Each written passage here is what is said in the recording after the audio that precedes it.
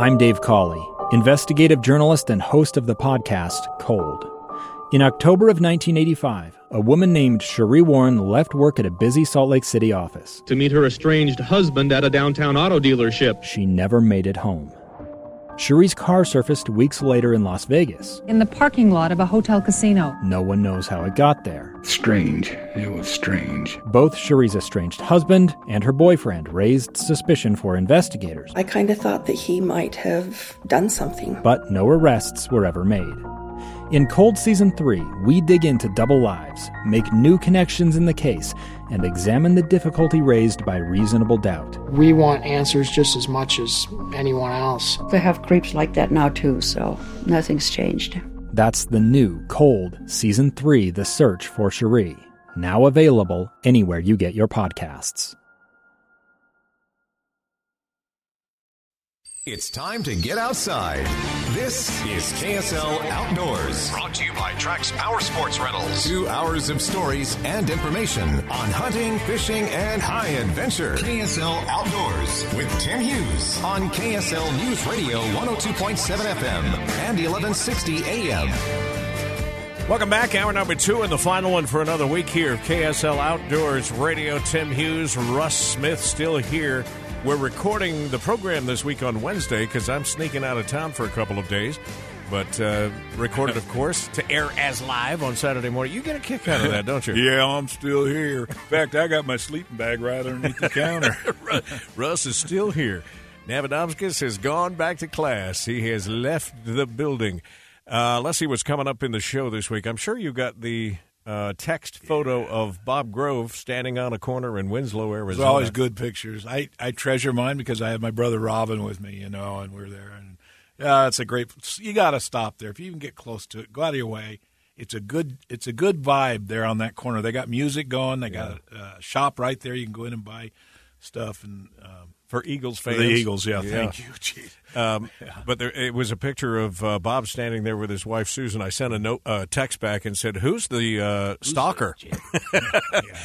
She said, he won't leave me alone. He's got his hands all over me. So anyway, I mentioned that because he's unavailable today. He's handling a tour of Route 66, so we'll be checking in with Mark Wade for this week's road tripping segment coming up in a minute. Roger Eggett from Bear River Lodge will join us. He's had a week full of fun out there on the side-by-sides. Cold mornings, though. They were below freezing the last time I checked in with him.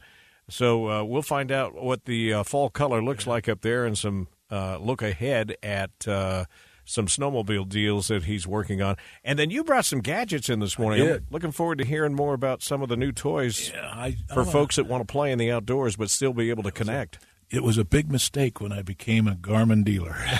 Because you get all the advance notice on new toys. I get the new stuff. I bought these communicators like 2 months ago. Yeah. And I just to wait till they came out, so I was sure to get some in. Well, the other thing is then you have to convince Mama that they must be tested in the field. Yeah. Head out to the West Desert for a while.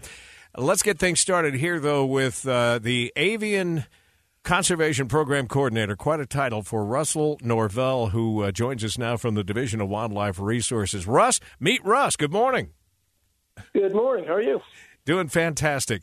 Faith thought it might be a good idea to get together with you to talk about something that we always mention this time of year, and that is making sure that hunters down in the Zion area are not hunting with lead bullets to protect the condors. But I kind of wanted to start with you specifically talking about the condor population. It's one of the real attractions down there these days, which is saying something since they were an endangered species back in 1967. Well, and they still are endangered. There's only 114 of them in the Utah-Arizona population, so they're recovering. They're slowly clawing their way back. But with a bird that only breeds once every couple of years, even when it's in a hurry, it takes a while to build a population back. Yeah, so in 1982, there were 22 of them left. Now you said how many? 114 in our Arizona-Utah population. There are several populations centers around. There's one in California. There's one in the Baja. There's one up by the Oregon border now as well. Yeah. But in our population here in Arizona, Utah, that's where we've got currently about 114 birds. And we're starting to see actual wild reproduction, so they're not all coming from the captive breeding program anymore either. How do you track them? Are they banded somehow? Are they GPSed? Both. They all are banded. Even the wild raised young, we do work to capture those and get bands on them, and we do put telemetry on them, satellite telemetry, whatever we can. Those are expensive units. They run about $3,500 a pop, and they don't last forever. So there is some churn, but that's how we keep track of them as best we can. The VHF receivers, of course, are really challenging in canyon country with all the cliffs that reflect it around. So Hall of Mirrors for VHF folks. Are these birds, do they migrate? I don't think they do they? They do not. They are resident, although they do shift their activity centers with season. So they'll shift a little bit further south come winter and lower elevation as well. But they'll also move to take advantage of hunting season, of course. Okay. And so that's where Utah really, they move up on the Kolob and upper in the Zion hunt unit. That's probably their favorite spot now. And over the decades that we've been doing this here for this population, they have, over time, shifted more and more of their time into Utah and further north, which is a great kind of expansion of the population. Give people an idea, for those that have never seen one in the wild, the size of these guys. Oh, they are, like they say, about the size of a small car. It's about a 10-foot wingspan and a body that's nearly 5 feet long. It's an amazing sight. I think one of the first condors I saw personally when I moved to state flew in on Angel's Landing, and it was like a small plane had come over top with the shadow. I mean, it really kind of made me duck for a sec, but yeah, the big wing tags, the numbered wing tags, kind of are a dead giveaway. Like, that's a condor, you bet. All right, so that raises the next question. How close have you been to one in the banding process? And I don't know that I'd want to be near the nest when Mama comes home. Yeah, no, we don't band them on the nest. Those are typically very inaccessible ledges or crevices. And we wait till the young is fledged, and then we'll work to capture it safely without harming it, obviously, to put a banding then, to band it then. I've been able, in my position, I've been lucky enough to be able to handle condors in part of some of the trapping. We do have to trap them, like I said, sort of replace the satellite telemetry units on them from time to time, and occasionally to bring them in for veterinary care. When they do get lead poisoning, it's not always an acute fast thing. You can have chronic exposure as well. That will show up in weird behaviors, lethargy, etc. And we'll bring them back in when we have to, only when we have to, for veterinary care. So basically blood chelation to get the lead out of their system. All right, that's the perfect transition to talking about why we are concerned about hunters using something other than lead bullets, because if they use lead and, their kill stays out there or the gut pile stays out there and then the condors come in and do their feeding, that's where the problems begin. Exactly. Yeah, that is the leading cause of death for condors in our population is poisoning from spent ammunition, lead ammunition. And that's why we've been working with Arizona in Part 2 to have a voluntary voucher program so hunters with tags in the Zion area hunt unit can get access to a voucher for a free box of non-lead ammunition that we encourage them to use, because really we want to have hunters on the landscape successful and leaving that sort of healthy food source for the condors out there. That's what we'd love to see. It's the lead infused, if you will, carcasses that we would like to also incentivize getting off the landscape. So if hunters do choose to use lead, and it's an option, obviously, not a ban or anything like that, it's an option that we'd like to see them exercise. And so we do incentivize folks bringing their gut piles off the mountain if they've used lead by having a drawing. And we provide incentives in the form of, I guess, five $800 vouchers for rifles. So. Yeah, and there's also, so we'll talk about a couple of checkpoints here in just a second. There's also a way for them to enter to win some prizes from the Peregrine Fund. Exactly. Those are the rifles I mentioned. Those are donations from the Peregrine Fund, and we're grateful for their help and support and to help incentivize good behaviors. It takes a while to change folks' minds, and I know that a lot of hunters have a favorite way of doing things. So it takes a bit to convince folks that this is a new to try out this new thing and give it a shot. So we do pay for those the free box of ammunition, and then for folks who either use the ammunition in the field and or bring their lead gut piles out from the field, bring it to a check station or one of our DWR offices, we will give them an entry into the drawing for those rifles. Yeah, and coming up, beginning as early as October 8th, 9th, and then October 12th of the other, there are 2 locations for checkpoints. One is at the intersection of Yellow Jacket Road and Hancock Road, which is just outside the entrance, well, about 3.5 miles outside the entrance of Coral Pink Sand Dunes. The others is on SR 14 in Cedar Canyon, east of Cedar City, about a mile east of Canyon Park. So a couple of things, and if you want to find out more information, obviously the best way to do it is to go to wildlife.utah.gov. Always grateful for the work you do when nobody's around watching, Russ, but we appreciate your time here and sharing some of the knowledge of what you've learned along the way from studying these condors. It really is something. Thank you very much for your time and attention. We're grateful for the help. Get the word out. Russ Norville joining us, the Avian Conservation Program Coordinator for the DWR. When we come back, we'll do a little road tripping with Mark Wade. Stay with it. It's the story of an American held in a dark Venezuelan prison. Then all of a sudden they all kind of lined up. They pointed their guns at me. And this is the point where I thought, I'm going to die today. I'm Becky Bruce. I spent a year working on Hope in Darkness, which now has more than 2 million downloads. Find it on kslpodcast.com or wherever you listen to podcasts.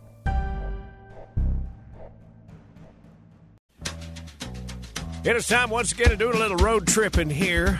Bob's on the road and unavailable, so we'll check in with Mark. On the road again. Just can't wait. Talking about Mark Wade, road tripping with Bob and Mark.com. We're going to talk about some of your favorite places, Russell. Yeah. Anything in Utah is my favorite place. I know it is. When's Willie going to call and tell us to quit using this song? I'm waiting for that. He's going to be asking for residuals and Come royalties. on in, Willie. Let's talk. Yeah, old Willie. Mark, good morning.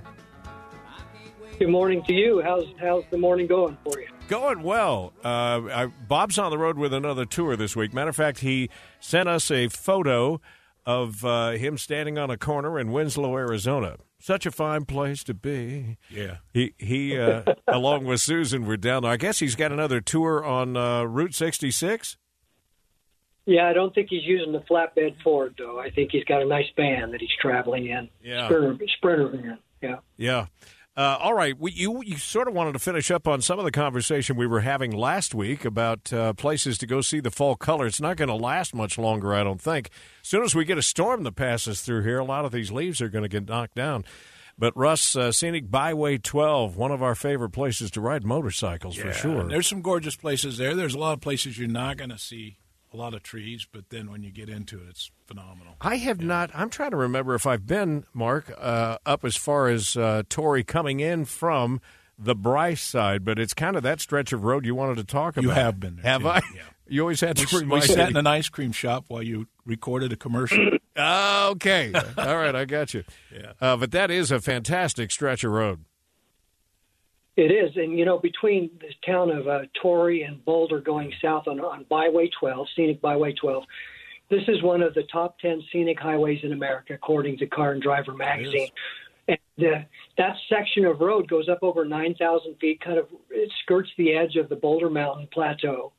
And it's just going to be all colored up and beautiful right now. Interestingly, they brought mail from Torrey down to Boulder up until 1974 by mule, because that was the only way to get across the mountain. I'll quit complaining about delivery times at my house. There's those pullover spots, those view areas on Highway 22 after you get past Boulder. Well, you know what I mean? Those big wide areas. Yeah, where you have an overlook. You look for hundreds of miles off of those spots. You've got what's called Homestead Overlook there and Larb Hollow Overlook. Those two, you're looking east across the whole expanse of Capitol Reef National Park, 70 miles long. And then you got the the Henry Mountains out there in the distance. That's what you're seeing out there in the distance, and those go up over 11,000 feet. Yeah, there's a lot of great stop. When you're going on 12, stop at every pullout, every view area. Yeah. Don't hesitate. That would always be my suggestion is don't be in a hurry to get to wherever. Make sure you enjoy the ride along the way. We always make new friends at the pullover. Yeah.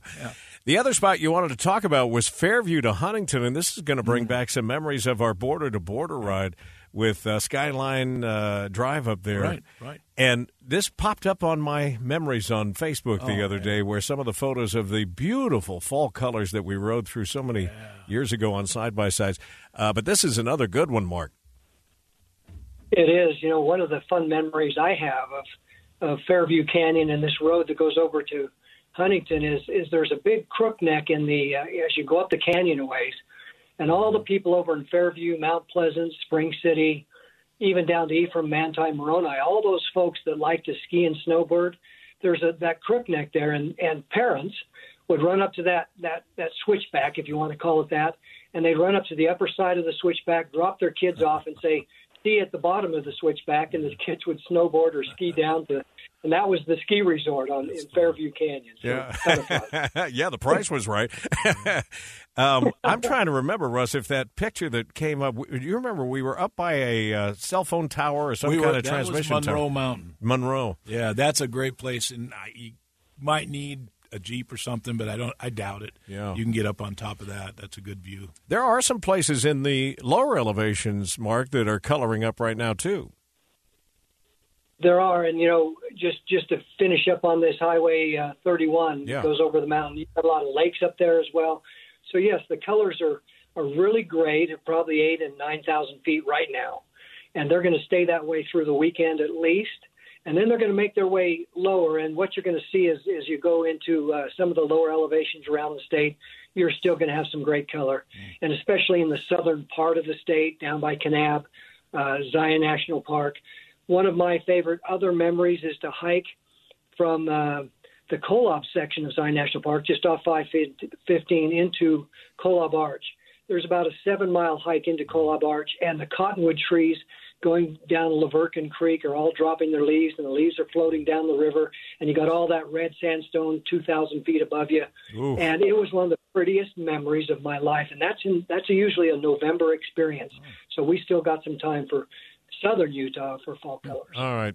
Boy, you paint a perfect picture of that. I was about to volunteer to take that hike with you until you told me it was 7 miles. Is that 7 miles each way? That's 7 miles each way. So you go in. Are there any convenience stores on that trail? I think there's a hot dog on a stick. Yeah. You're right there, right below there. Russ needs a spot to buy his Rockstar along the way. All right, Mark, it's Road Tripping with BobandMark.com. Mark Wade, always a pleasure. Thank you, sir. Good to talk with you. We're going to talk more fall color. We'll find out what things look like up around Christmas Meadows when we check in with Roger Egg at Bear River Lodge coming up in a minute. He told me it's 28 degrees up there this morning. On the road again.